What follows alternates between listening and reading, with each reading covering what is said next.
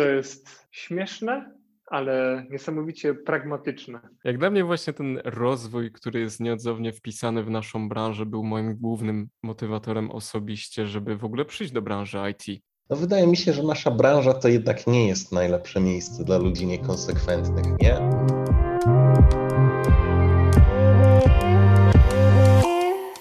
Welcome to People Tech and Other Weirdness, the not so serious SoftServe podcast. Here we collect stories from our people about their roles and rules, game-changing decisions, wins, walls, and falls. You'll hear about technologies from those who create them. Let's see who we have on today. Cześć wszystkim, nazywam się Sadowski i pracuję tutaj jako Junior Software Engineer tak naprawdę od początku tego roku, bo zacząłem komercyjną pracę na początku 2021 i jestem przebranżowionym humanistą, zresztą tak jak Przem, który troszeczkę pewnie powie później o swoich wcześniejszych doświadczeniach.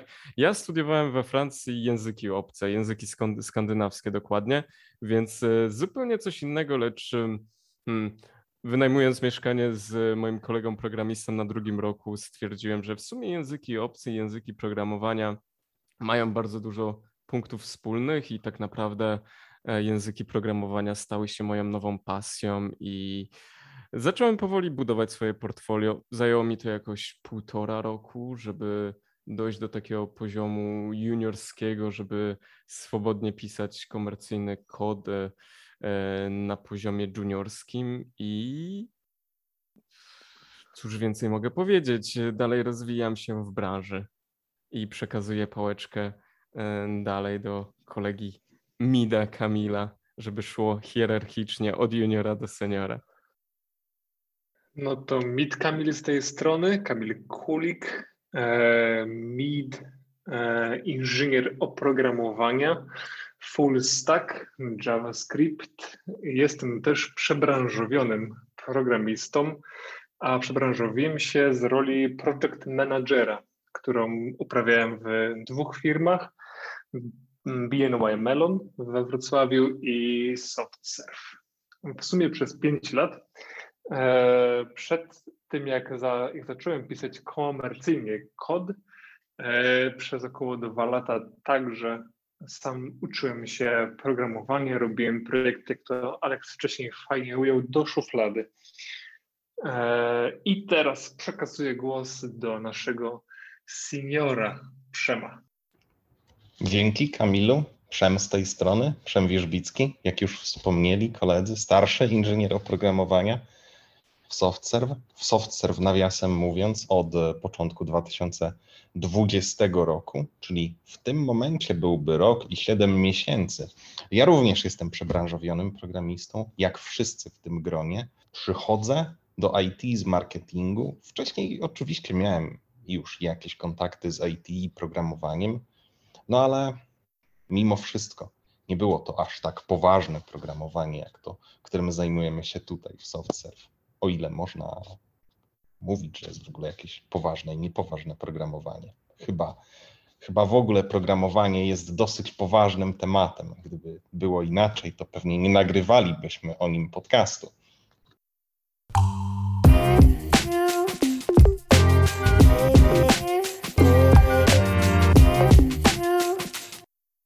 Powinniśmy chyba przejść do samego tematu naszego słuchowiska, do naszych postulatów programisty, hipotez, przykazań, jak to woli. Postulat numer 1. Każdy programista musi znać C++. Postulat numer 2. Każdy programista musi znać algorytmy. Postulat numer 3. Każdy programista musi znać więcej niż jeden język programowania. Postulat numer 4. Każdy programista musi ukończyć studia informatyczne. Postulat numer 5. Każdy programista musi się specjalizować w jakiejś dziedzinie. Postulat numer 6. Każdy programista powinien kodować po pracy. Oraz ostatni postulat. Każdy programista musi znać przynajmniej jedną chmurę.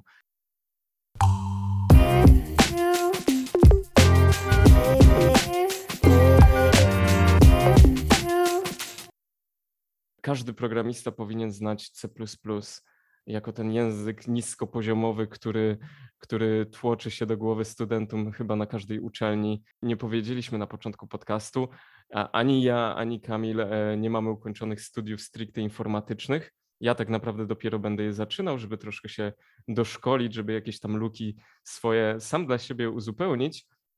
No ale Przem, ty już tak naprawdę jesteś pod koniec swoich dodatkowych studiów, więc może zaczniesz. Co o tym sądzisz? Co sądzisz w ogóle o takich językach, no dosyć archaicznych mimo wszystko jak C++, które są wykorzystywane jednak w jakiejś wąskiej branży? Co do C++, nie wiem w sumie, czy można powiedzieć, że on jest niskopoziomowy, jakby stricte niskopoziomowy, jest nisko i wysoko. Uważam, że jest piękny, mimo że nie znam go dobrze. Ale bardzo chciałbym go poznać, bardzo chciałbym poznać go lepiej. Pytanie, skąd w ogóle taki postulat się bierze? Skąd pomysł, że akurat każdy programista powinien go znać? Co w nim takiego jest, że mówi się o nim, albo niektórzy śmieją twierdzić, że każdy programista, który siebie nazywa programistą, powinien znać C++?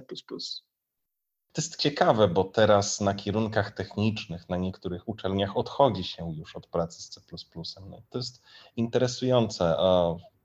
Uczy się czasami innych języków. Ja myślę, że C++ to jest super język, świetny język, jeśli chodzi o naukę informatyki. To jest właśnie taki język, w którym dobrze się uczyć tych rzeczy, ponieważ on daje dostęp do, no powiedzmy, żeby dobrze z niego korzystać, to rzeczywiście trzeba znać nieźle te teoretyczne podstawy. On daje dostęp do tych podstaw. Myślę, że stąd wynika jego popularność. Dawno już nie widziałem żadnego projektu komercyjnego, który byłby rzeczywiście pisany w C++. No, przez jakiś czas siedziałem biurko w biurko z kolegą, który pisał projekt w C++. Był jedyną osobą w tym projekcie, która pisała tam coś w C++. Rozumiem. Dla mnie jest to dosyć kontrowersyjne samo pojęcie, że fajnie i dobrze jest zacząć naukę od C++, ponieważ ja znam historię swoich kolegów z Politechniki, którzy studiowali informatykę i właśnie praktycznie każdy z nich mi mówił, że C++ obrzydził im samo programowanie i gdyby nie to, że sami pisali do szuflady, to ich miłość do programowania by na pewno o wiele szybciej zgasła. Ja osobiście, gdyby ktoś mnie spytał, jakiego języka programowania powinien uczyć się na początek, bardzo, bardzo wątpię, żebym odpowiedział C++. Nie uważam, że to jest język, którym można zarazić kogoś z przysłowiowej ulicy do programowania. Ja myślę, że w ogóle wyjście z takiego pomysłu, żeby zarażać miłością do programowania, to jest niezbyt dobry pomysł sam w sobie. Ja bym trochę to inaczej ujął. Ja myślę, że programowanie jest tylko i wyłącznie narzędziem do tworzenia, do budowania projektów, do budowania rzeczy, które chcielibyśmy, żeby powstały. Wiadomo, że programowanie jest bardzo rozległą działką, jest działką inżynieryjną, więc wiąże się z paradygmatami, z zasadami i one same w sobie mogą być bardzo interesujące. Ja osobiście wiele bardziej wolę patrzeć na programowanie jako na narzędzie i sposób do budowania rzeczy, które chciałbym, żeby istniały. I pierwsze, co robiłbym, to znalazłbym sposób, żeby zbudować je jak najszybciej. Dlatego też na przykład nie brzydzą mnie takie technologie jak 𝗚𝘂𝗀𝘁, chociażby do budowania stron, bo są łatwe, przystępne, szybkie. Jak ktoś wizytówkę chce zrobić, to może zrobić to bardzo łatwo i szybko. Z mojej perspektywy temat się rozbija o to, co chcemy robić tak naprawdę, co chcemy osiągać. Jak dla mnie jest dużo alternatyw powoli tworzących się właśnie dla tego C++. Wcześniej rozmawialiśmy o Golangu, który już w sumie chyba 8 lat jest na samym rynku, lecz dopiero mam wrażenie od kilku lat zdobywa na popularności.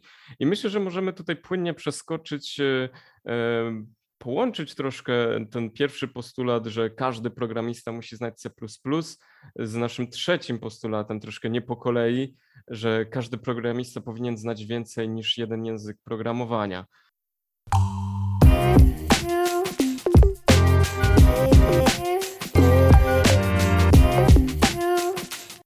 Czyli mamy nasz trzeci postulat, który znaleźliśmy w internecie. Bardzo często pojawia się takie stwierdzenie, że każdy programista musi albo powinien znać więcej niż język programowania. Ja powiem szczerze, że jak patrzę na ten postulat, to wydaje mi się, że ten postulat można by było przeformułować. Otóż wydaje mi się, że jest nieuniknione, że prędzej czy później każdy programista będzie znał więcej niż jeden język programowania.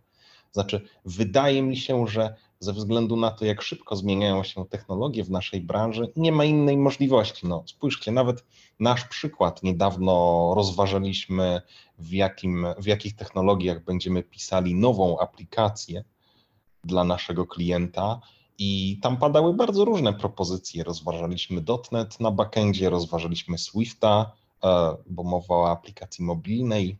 Znać więcej jak jeden język programowania to właśnie znać coś więcej jak jeden framework na frontendzie, mniej więcej. Myślę, że to zawsze jest dobre mieć szersze pojęcie o tym, co jest dostępne, ale też z mojej perspektywy to, co na przykład mi, Przem, ty pokazujesz na naszym mentoringu, to, że tak naprawdę jak jakiś pomysł jest wdrożony, zrealizowany, to jest rzecz wtórna, ale liczy się sam mechanizm działania. Czyli jeżeli mamy jakieś wzorce projektowe, jeżeli mamy na przykład coś takiego jak pętla, to w różnych językach będzie ona może inaczej działała, chociaż coś takiego jak pętla wygląda w miarę podobnie w różnych językach. I wydaje mi się, że poruszanie się płynnie po tych konceptach, po tych jakby składowych różnych języków, to jest de facto ważniejsze i wtedy można dość biegle nawet przechodzić między językami i starać się czytać różne języki ze zrozumieniem, rozumiejąc właśnie z jakiego typu konceptami będziemy mieli do czynienia. Coś, co jest nawet na przykład unikalne dla, nie wiem, dla C++, pointery.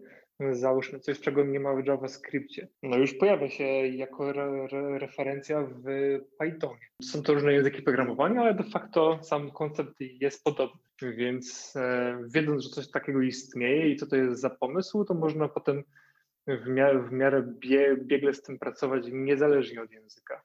Budując swoje kompetencje, uważam, że bardzo ryzykownym posunięciem, jeśli chodzi o karierę programisty, zwłaszcza współcześnie, jest budowanie tej kariery na specjalistycznej wiedzy o abstrakcjach. Znaczy, wydaje mi się, że znajomość konceptów jest czymś, co zawsze z tym wygra. Chciałem nawiązać do tego, bo pamiętam, jak wchodziłem do branży, byłem takim ultrasem Reacta, lecz po czasie, już po jakimś roku takiego programowania, już nie czuję się zupełnie jak ten pies przywiązany do budy, że muszę programować kompletnie w tym. Wręcz przeciwnie nawet. Chyba teraz czuję taką potrzebę, żeby po prostu zobaczyć, jak to wygląda z innej perspektywy. Żebym nie wpadł troszkę w taki stan limbo, gdzie wpadnę w monotonię pisania jednego kodu w Reakcie i tak dalej. Teraz bardzo, bardzo doceniam pisanie na backendzie, gdzie myślałem tak naprawdę, że całe życie będę na tym frontendzie. Moja radykalizacja frontendowa na pewno straciła na sile.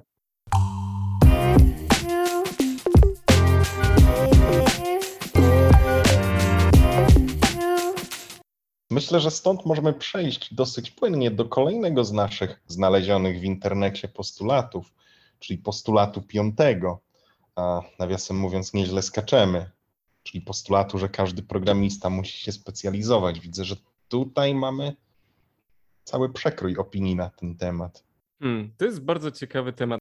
Mam troszkę taki dysonans poznawczy, jeżeli o to chodzi, bo jednak w dużej większości firm rzadko się obecnie trafia taka sytuacja, że jest deweloper, który jest faktycznie full stackiem, który zna cały proces, jeżeli chodzi o frontend i o backend. Myślę, że jest większa tendencja ku temu, żeby te odpowiedzialności były podzielone i jeżeli patrzy się na większość software house'ów, czy też u nas, to jednak każdy trudno specjalizować się we wszystkim. Trudno być bardzo dobrym frontendowcem, trudno być również bardzo dobrym backendowcem. Wchodząc do branży IT miałem w głowie to, że będę frontendowcem, że będę pisał w Reakcie, ewentualnie później przerzucę się na Vue lub na technologię, która wyprze być może Reacta w przyszłości. I w życiu bym nie pomyślał, że będę dyskutował z wami, tak jak ostatnio to robiliśmy odnośnie tej aplikacji mobilnej, że może zrobimy to w Swiftie, może zrobimy tutaj w .NETcie backend, czy może w Golangu. Jakoś w ogóle nie czułem takiego ograniczenia, że nie znam tej technologii, będę musiał się tego douczyć. Nie, wręcz przeciwnie. To jest interesujące. Ja mógłbym powiedzieć, że nasza praca tak naprawdę polega na codziennym dokształcaniu się i douczaniu się nowych rzeczy. Nie ma znaczenia, czy to jest jakaś nowa biblioteka, jakieś nowe API, z którym trzeba pracować, pod które trzeba się podpiąć, czy być może nawet nowy język. No jakby to są po prostu takie rzeczy, które się robi, nie? To jest takie, w pewnym sensie to jest oczywiste. No dobra, nie? No to co? Muszę napisać serwis w Pythonie. No to dobra, nie? To napiszę. My chyba w webówce mamy o tyle prościej, że tak naprawdę mamy wybór, czy chcemy się specjalizować, czy nie. Ale wydaje mi się, że tak odpowiadając, Kamilu, na twoje pytanie, ta potrzeba specjalizacji może wynikać trochę z tego, że specjaliści są potrzebni, żeby pociągnąć pewne tematy i narzucić dobre rozwiązania. Wydaje mi się, że niektórzy ludzie specjalizują się też z bardzo prostych powodów, to znaczy z takich przyziemnych, mianowicie dla pieniędzy. Tak z mojej perspektywy mega się fascynuję tym, żeby być w stanie budować rzeczy płynnie, które wymagają różnych technologii, zwłaszcza jak chodzi o chmury. Jak wiecie, teraz będziemy dla klienta przygotowywali nową aplikację mobilną, i możliwość współpracy z kilkoma różnymi serwisami chmurowymi, sklejenie tego wszystkiego w aplikacji mobilnej, gdzie to będzie i backend, i frontend, i różne serwisy z różnymi API. To będzie wymagało dużo pracy z dokumentacją i dużo takiej otwartości do tego, żeby nie wiedzieć, jak wykonać kolejny krok. I dla mnie osobiście to jest fascynujące. Osobiście lubię bardzo z różnymi technologiami pracować, łączyć je, uczyć się ich na bieżąco, więc dla mnie specjalizacja nawet jest taką antytezą tego, co ja lubię.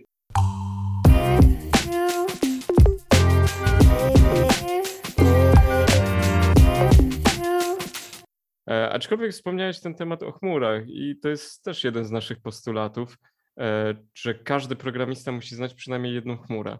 Ja jestem tak naprawdę chodzącą antytezą tego. Ja absolutnie nie mam żadnej wiedzy na temat AWS-u czy Azure, oprócz tego, że na Azure potrafię zbudować podstawowy pipeline Create React App i to tak naprawdę tyle. Wy macie troszkę więcej doświadczenia, jeżeli chodzi o chmury, nasza apka, która teraz migrujemy do Azure'a również. No ja tak naprawdę za dużo nie robiłem z tym Azurem, więc myślę, że wy będziecie mieli troszkę więcej do wypowiedzenia się w tej kwestii, bo nie wiem, czy wcześniej pracowaliście już z jakimiś chmurami, jak to u was wyglądało?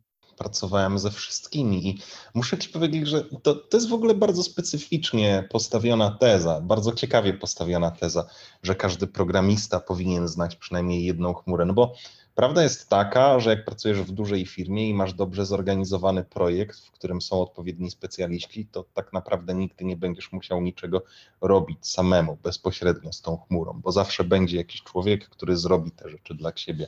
Ale z drugiej strony znajomość tych technologii chmurowych, a muszę powiedzieć, że mi to osobiście daje takie poczucie sprawczości. To jest chyba to też, o czym mówi Kamil. To znaczy dzięki tej wiedzy ja mam takie poczucie, że jakbym chciał jutro budować startup, to wiem, jak to zrobić, nie? Bo mam te narzędzia chmurowe i mogę bardzo szybko zespinować nawet bardzo, no może nie bardzo, ale dosyć złożoną aplikację, która rzeczywiście będzie działać i dostarczać jakąś wartość użytkownikom końcowym.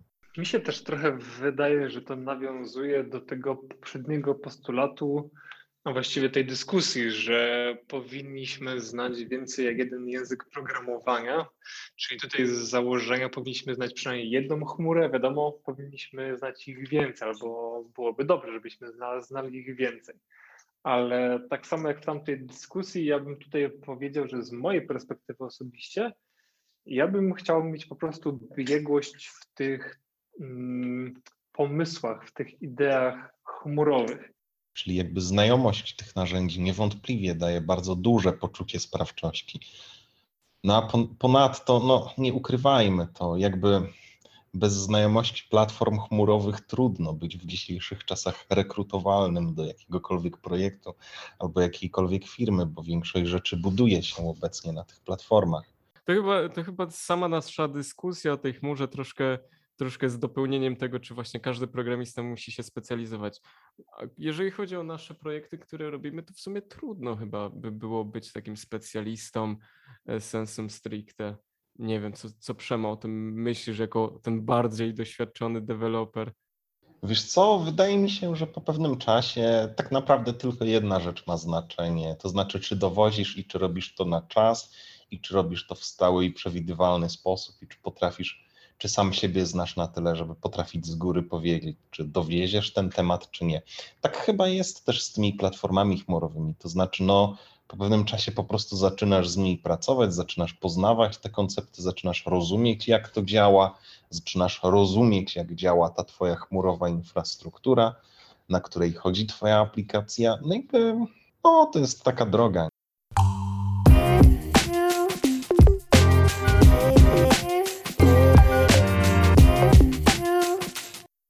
Mamy tutaj kolejny z tych naszych postulatów, który wiąże się z tym. Myślę, że one wszystkie są ze sobą połączone i to chyba nawet bardziej ściśle niż się początkowo spodziewaliśmy, że będą, nie? No bo tak naprawdę mamy ten postulat, że każdy programista powinien programować również po pracy. Ja czasami myślę, że to jest bardzo specyficzne. Ja naprawdę dużo czasu po pracy poświęcam na robienie dodatkowych rzeczy i poznawanie dodatkowych technologii. Być może stąd też wynika to, że niektóre z tych rzeczy przychodzą potem tak naturalnie. No nie wiem, co o tym myślicie? Dużo programujecie po pracy, chłopaki?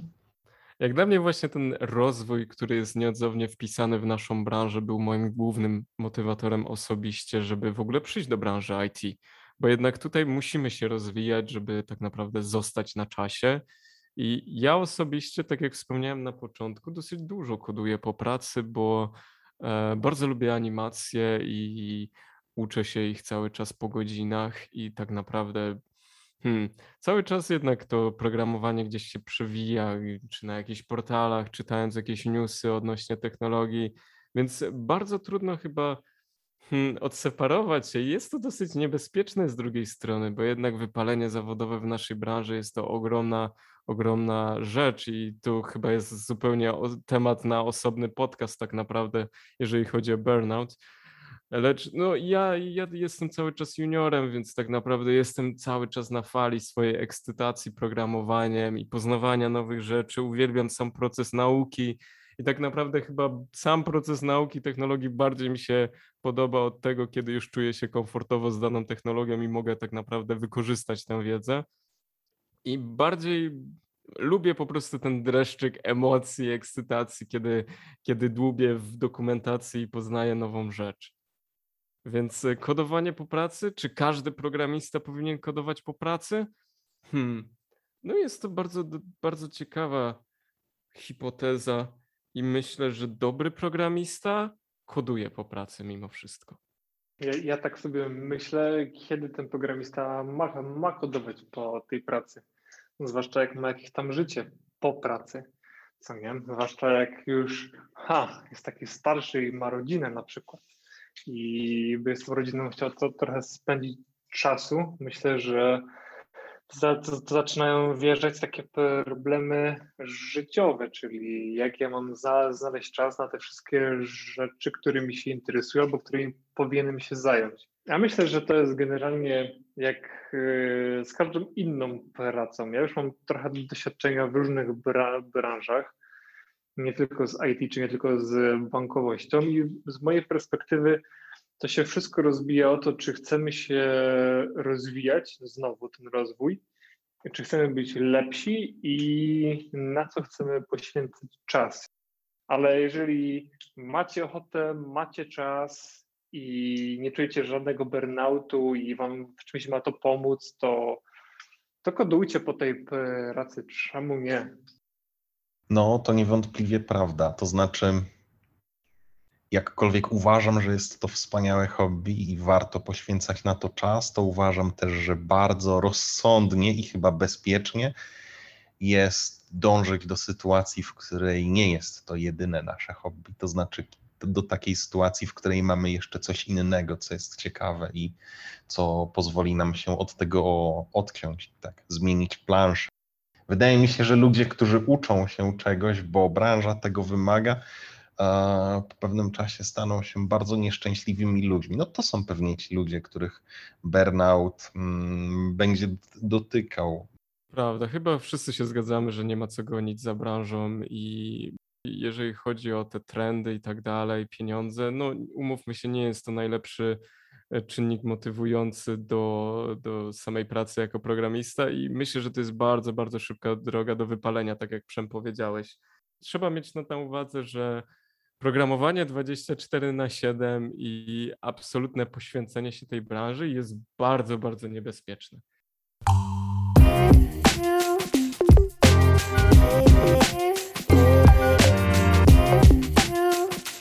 Często się uczymy w zasadzie na bieżąco tematów, zwłaszcza jak pojawiają się nowe technologie.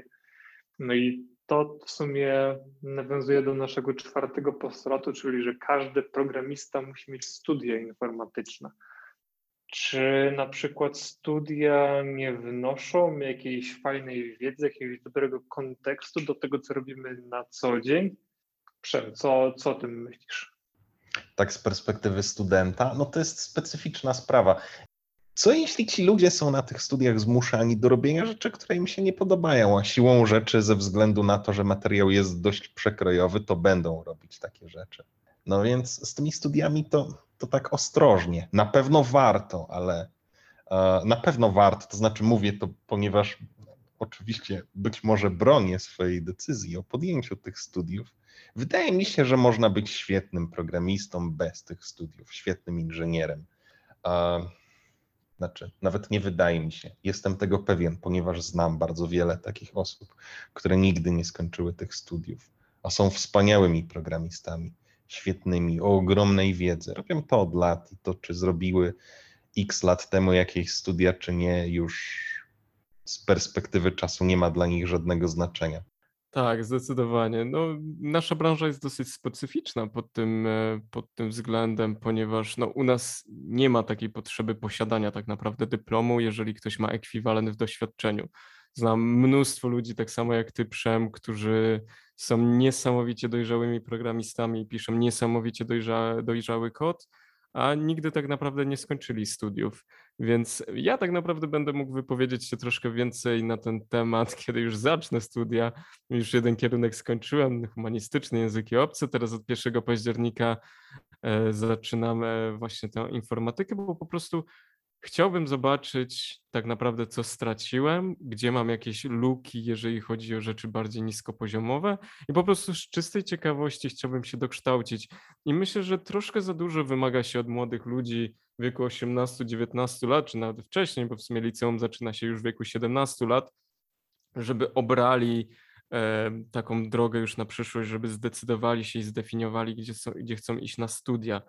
Wybór studiów to tak naprawdę nie jest zamknięta rzecz. Jeżeli komuś się to nie podoba, można po prostu zmienić, jeżeli te studia oczywiście, jeżeli ktoś na 2. roku zdaje sobie sprawę, że to jednak nie jest rzecz dla niego i będzie się męczył po prostu w tej pracy, to uważam, że powinno się walczyć z taką presją, że jeżeli już powiedziało się A na studiach, rozpoczęło studia, to trzeba je koniecznie skończyć.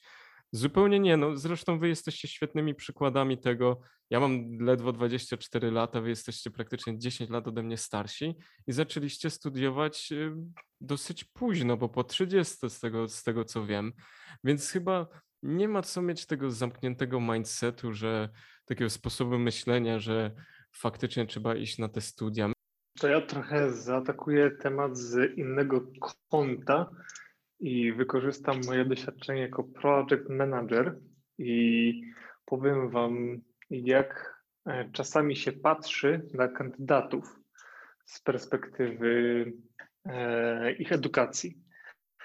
Bo w sumie zatrudniłem kilka, jeżeli nie kilkanaście osób do SoftServe'u w czasie, gdy pracowałem jako PM, i studia informatyczne, które były potem połączone z pracą w zawodzie, zawsze dawały znać, że mamy do czynienia z kimś konsekwentnym w tym, co robi. I to jest generalnie bardzo istotna sprawa, bo to oznacza, że taka osoba nie tylko zainwestowała jakiś wysiłek, żeby stać się programistą, czy nabyć tą wiedzę niezbędną do bycia programistą. No wydaje mi się, że nasza branża to jednak nie jest najlepsze miejsce dla ludzi niekonsekwentnych, nie? To chyba jest miejsce głównie dla pasjonatów tak naprawdę, jeżeli ktoś myśli o tym poważnie.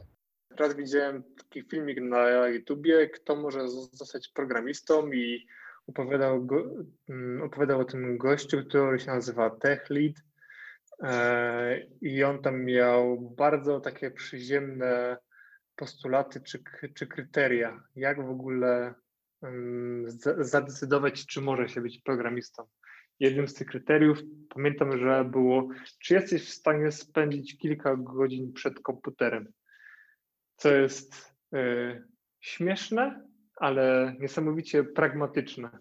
I myślę, że pasja to już jest taki górnolotny albo taki bardziej ezoteryczny aspekt, a czasami też warto spojrzeć na takie zupełnie przyziemne kwestie. Jak myślę o tym na co dzień, to umykają mi takie rzeczy. To znaczy, to nie jest coś, o czym myślisz, a rzeczywiście jest to rzecz, o której warto pamiętać.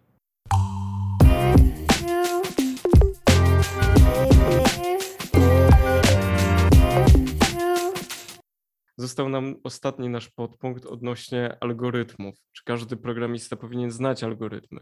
Algorytmy są bardzo związane także z uczelnią, nie ukrywajmy, bo jednak na uczelni ten plan studiów, to curriculum jednak jest dosyć mocno oparte o takie rzeczy.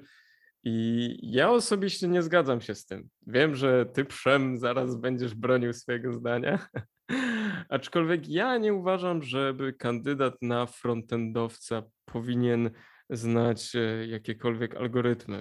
Nie, no jasne, to znaczy, wiesz co, nie będę z tobą walczył, bo ja jestem absolutnie nieobiektywny w tym temacie, ponieważ mnie on po prostu interesuje. To znaczy, to jest fascynująca sprawa i myślę, że to jest też coś, czego uczysz się dla siebie. Natomiast pytanie, wydaje mi się, że rzeczywiście, żeby być świetnym frontendowcem, to nie musisz znać algorytmu 𝗚𝘂𝘀𝘁, bo po co miałbyś go znać? Znaczy, nie sądzę, żebyś kiedykolwiek musiał z niego skorzystać. Jest to narzędzie, nie? Natomiast co o tym myślę?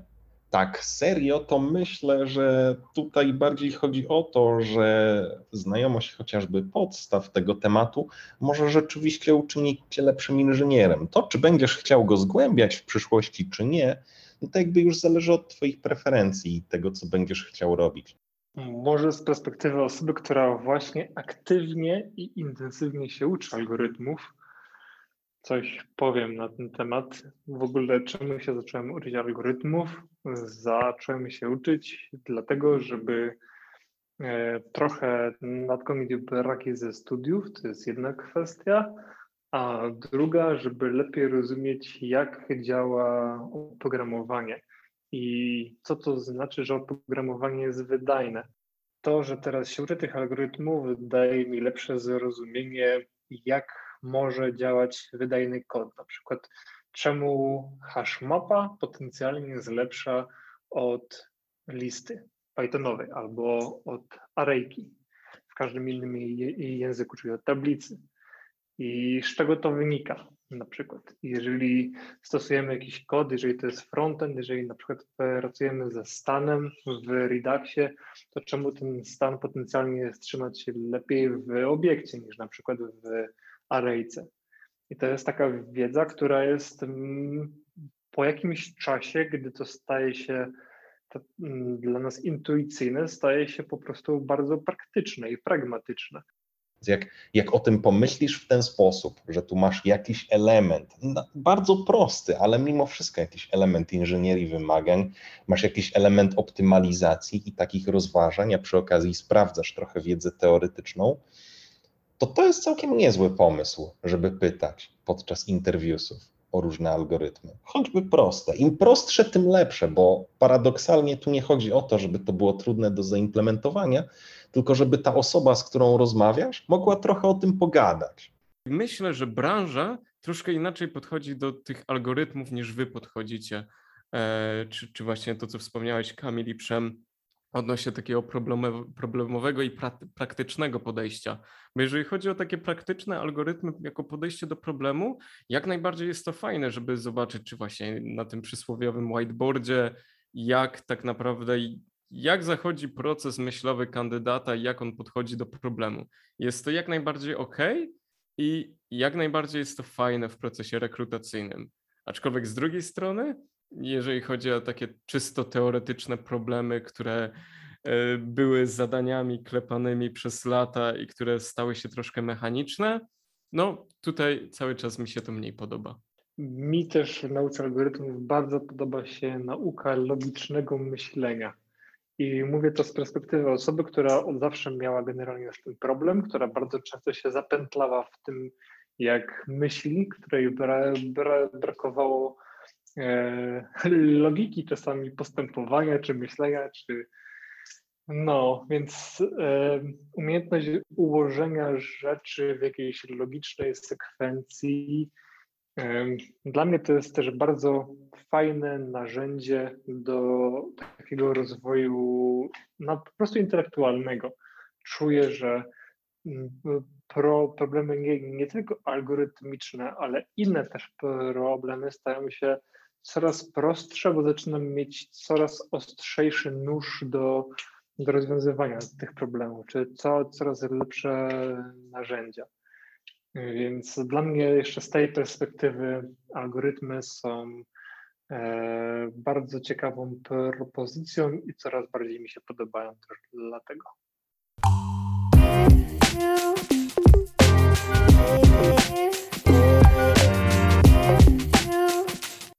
Już mamy w sumie dość długi ten podcast z postulatami programisty, więc jak dziewczynom się spodoba, to możemy generalnie potem kontynuować, zrobić jakiś kolejny odcinek. No ja muszę powiedzieć, że jestem zaskoczony, to znaczy zaskoczony sam sobą, no bo to jest oczywiście oczywiste.